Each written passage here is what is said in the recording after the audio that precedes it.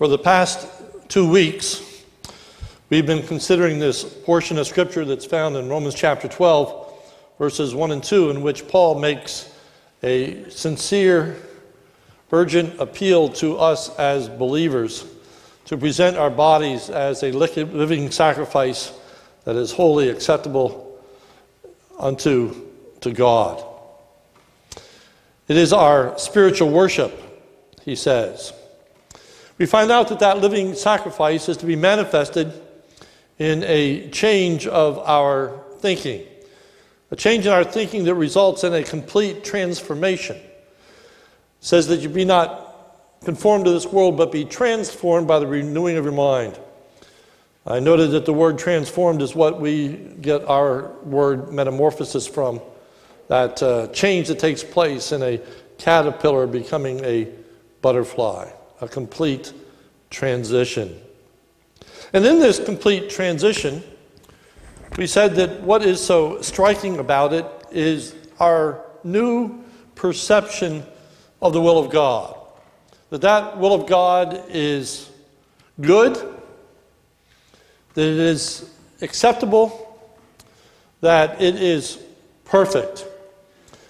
That we now view doing the will of God as that which is our utmost desire.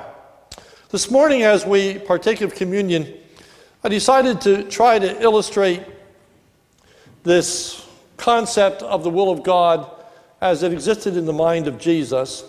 For we are told in the Scriptures that we are to have the mind that Jesus had.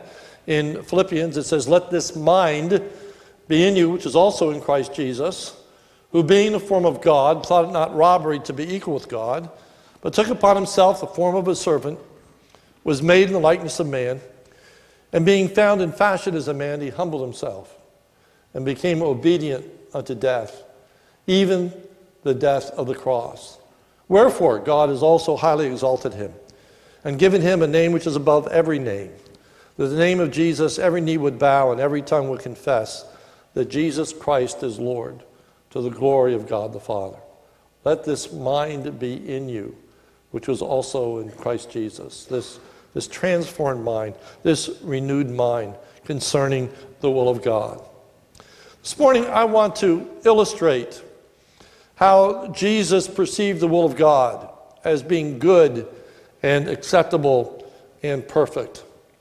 It begins as we think of communion itself, that Passover meal that Jesus is sharing with his disciples.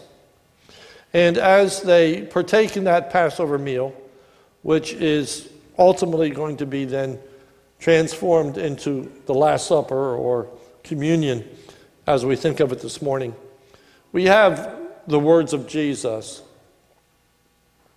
And in particular, the prayer that he offered before he distributed the elements of the bread and the cup.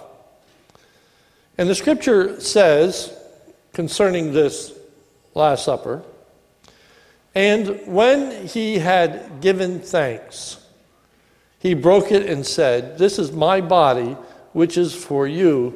This do in remembrance of me.'" I want to focus on that simple phrase that says, "when he had given thanks." When he offered thanks unto God for this bread and this cup. Now, we know that the bread and the cup symbolized the body which was to be given for us, the blood that was to be shed for us. So as Jesus is preparing to hand the bread to the disciples that represents his body, which is to be given, and then he offers thanks and hands them the cup, which represents the blood that is to be shed, I want us to think about that incredible display when he offers up thanksgiving for his own death. Offering up thanksgiving for the body which is being given. offering up thanksgiving for the cup that represents his blood that's going to be shed. How could Jesus give thanks to the Father for his own death that is about to take place?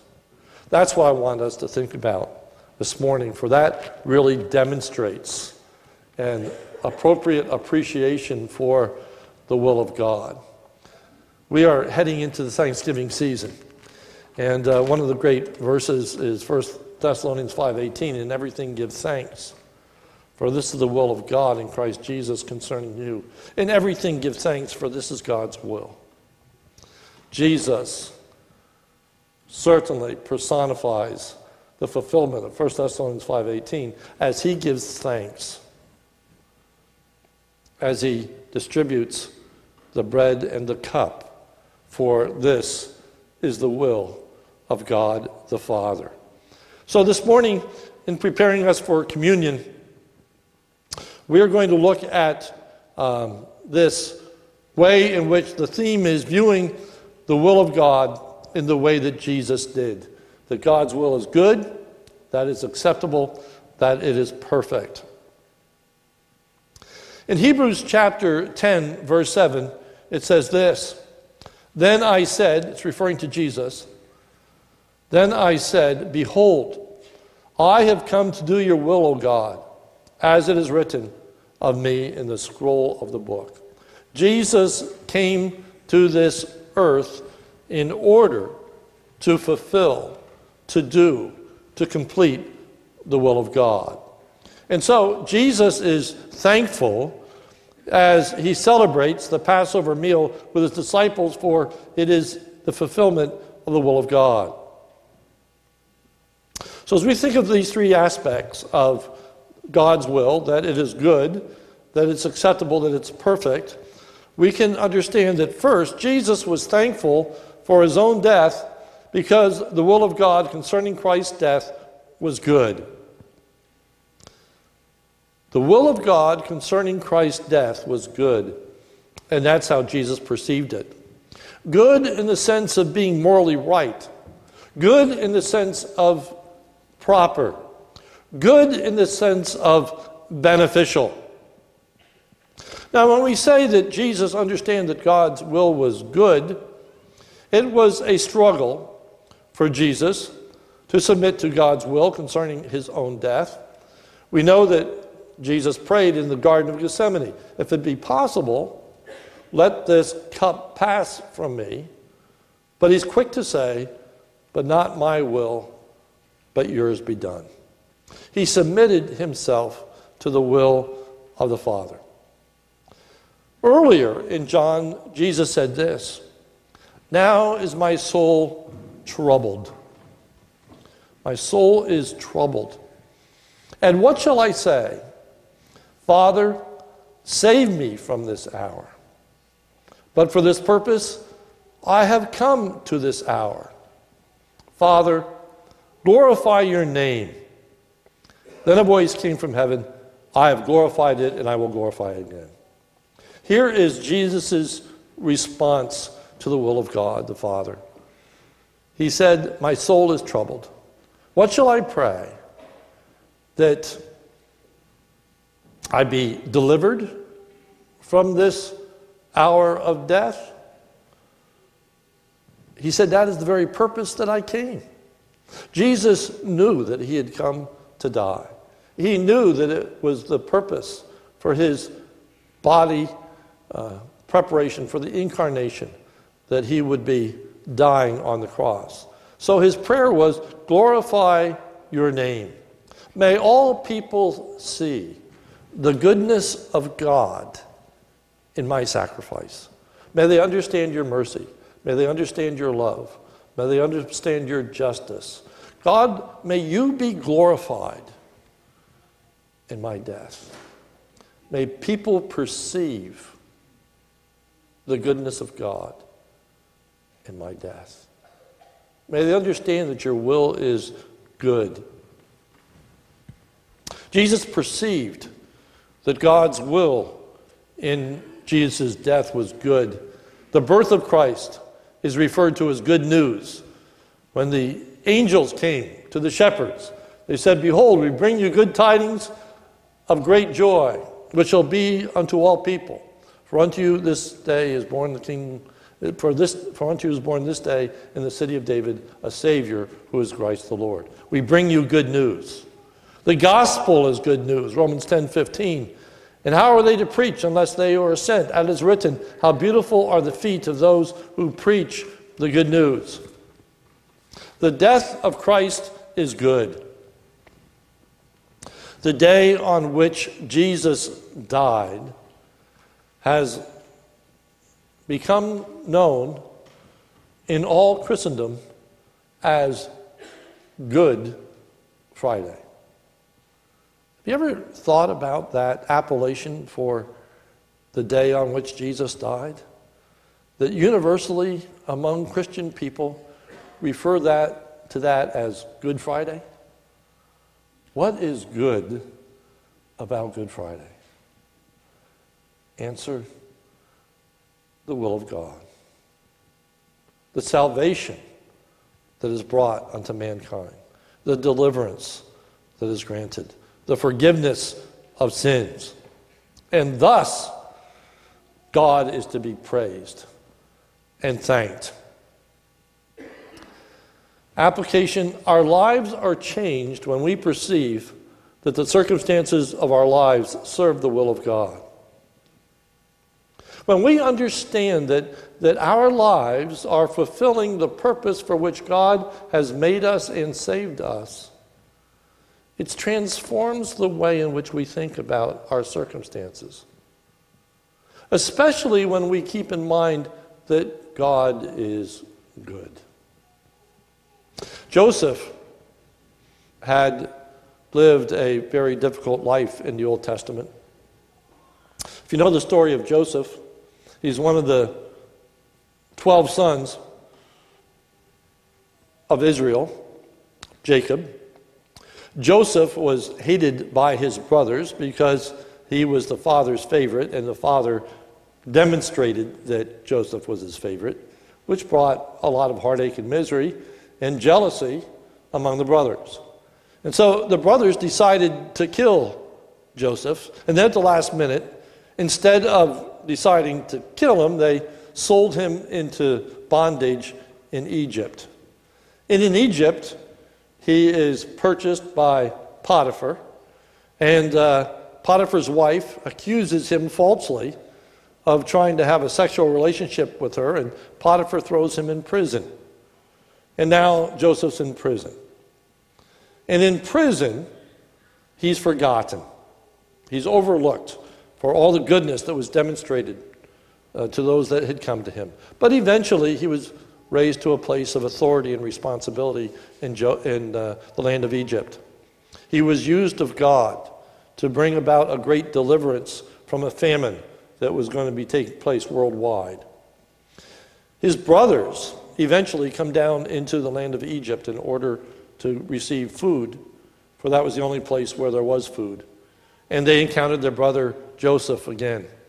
They thought for sure that Joseph would get even with them for the skullduggery of selling him into slavery and bondage, but he didn't. But eventually, Joseph's father dies. And once the father is dead, the brothers think now is when Joseph's going to get even with us. Now is when he's going to pay us back. Dad's dead. And so they go to Joseph and come up with a concocted lie about how Joseph was told by their father how they should be treated. Well, this is the response of Joseph. Joseph says to his brothers, "As for you, you meant evil against me. As for you, you were treating me awful. As for you, you wanted to see me harmed. As for you, you meant evil against me.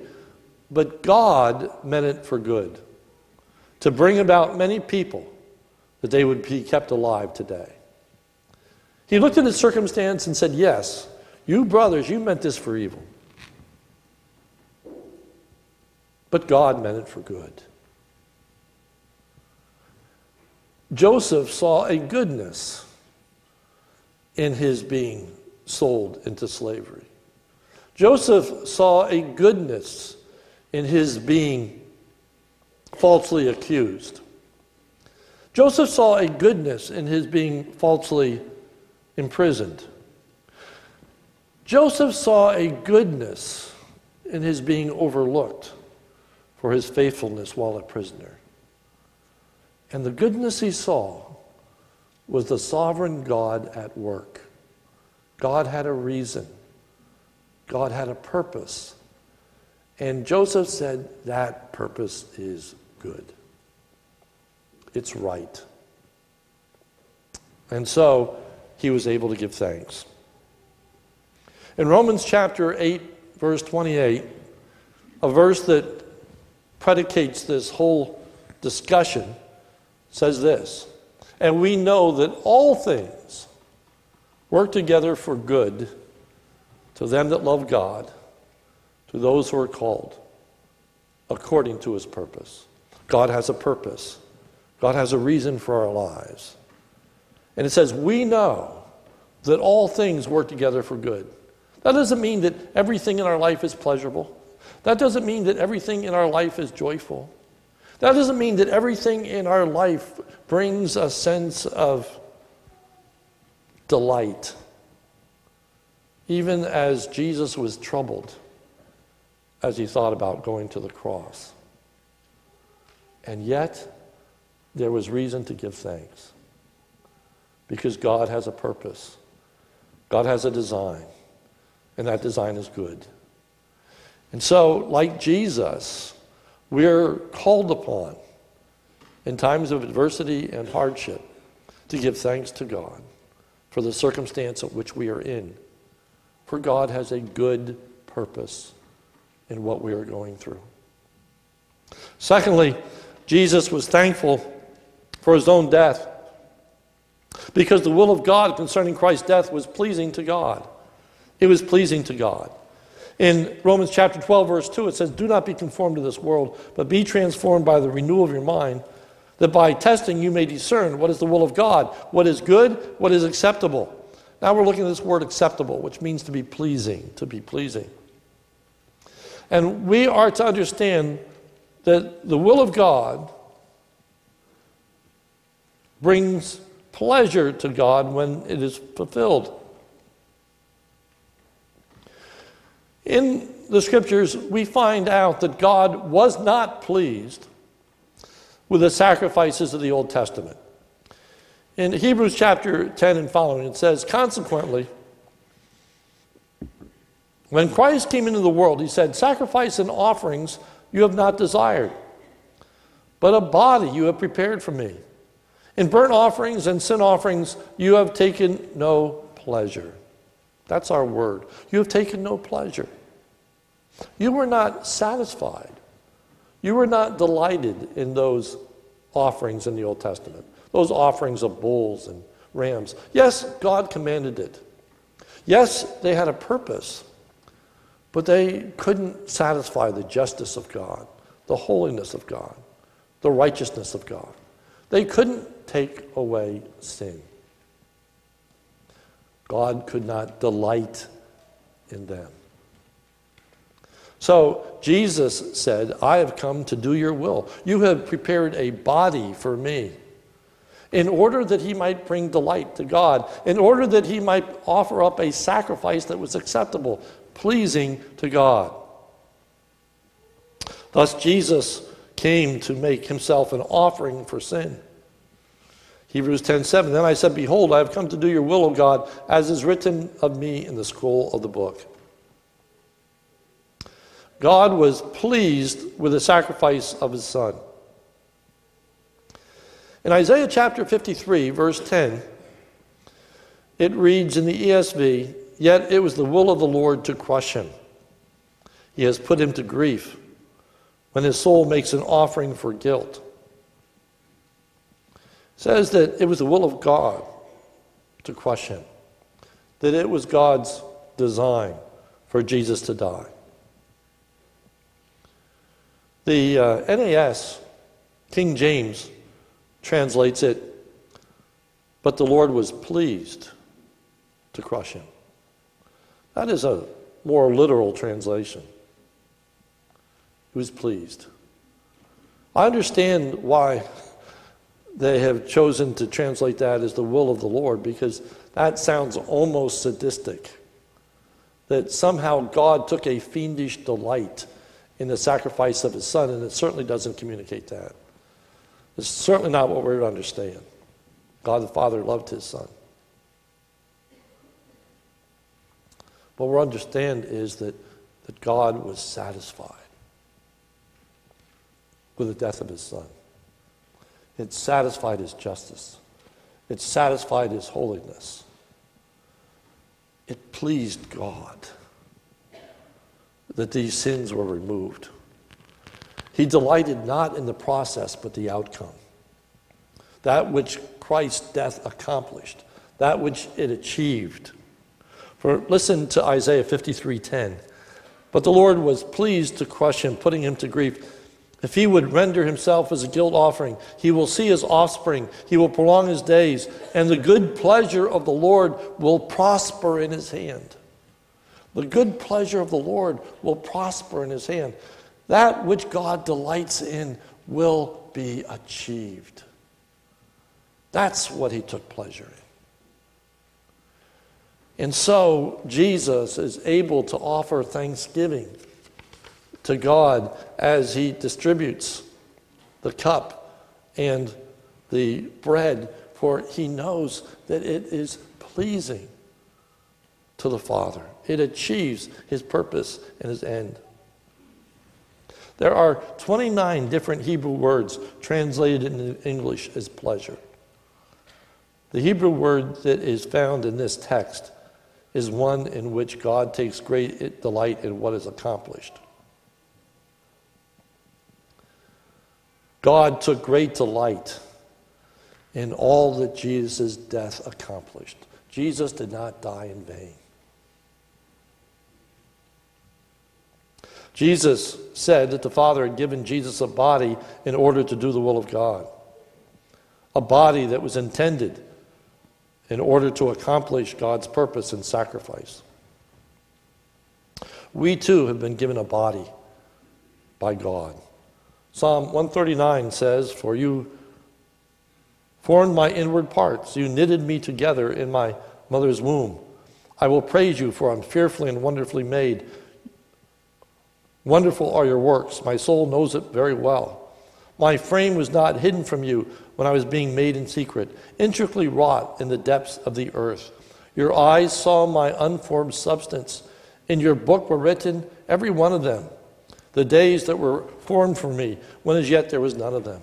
It says that God had a distinct purpose in the way in which he made us.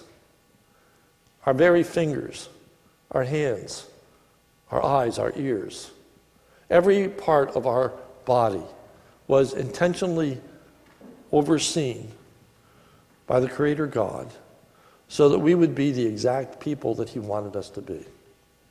He created us with gifts and abilities.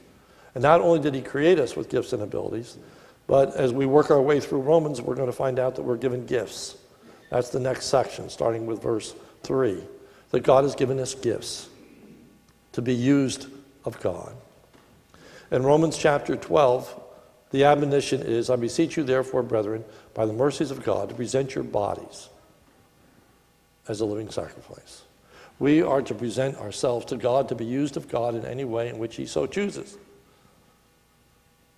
Whatever God wants of our lives, whatever his design, whatever his purpose, knowing that his will is good, and knowing that that brings pleasure to God, to be used in that way. And then lastly, Jesus was thankful for his own death because the will of God concerning Christ's death was being completely accomplished, fulfilled, or achieved. Jesus was well aware of all that God had given him to do. He knew fully what his life and death was about. We have a remarkable statement of Jesus as he hung upon the cross. That last statement of Jesus And I believe that everyone here knows it well. When Jesus cried out with a loud voice, "It is finished." It is finished. Do you know the verse that comes before it? The verse that comes before that great declaration is, after this, Jesus, knowing that all was now finished. Jesus, knowing that all was now finished. The same word that appears in the next verse where he says, "It is finished." Jesus, knowing that it was all finished, it was all done, it was all accomplished. Everything that God intended through his death was achieved. Salvation had been accomplished. It had been wrought. He knew it was done. And knowing that it was done, he cried out with a loud voice, "It is finished! It's done!" God's will has been accomplished. It's fulfilled. My ministry is done. I'm ready to ascend into the very presence of God from his purpose in sending me to this earth is done. It's finished. That's how we should view the end of our life. Paul is dying as he writes 2 Timothy. He realized that he's going to be put to death. He's going to be offered as a sacrifice for his faith. Paul writes to Timothy and he says, "I have fought a good fight. I have finished my course. I've kept the faith." Paul says, "I have done all that the Father wanted of me." God's purpose in making me, God's purpose in saving me, it's done. It's done. What a joy at the end of our life to be able to say, we've done what God wants us to do. We've accomplished the purpose for which he made us and the purpose for which he saved us. And when we are able to say that, we can take great joy in our lives and we can offer thanks to God. Thanks to God. At this point, we're going to move to the partaking of communion.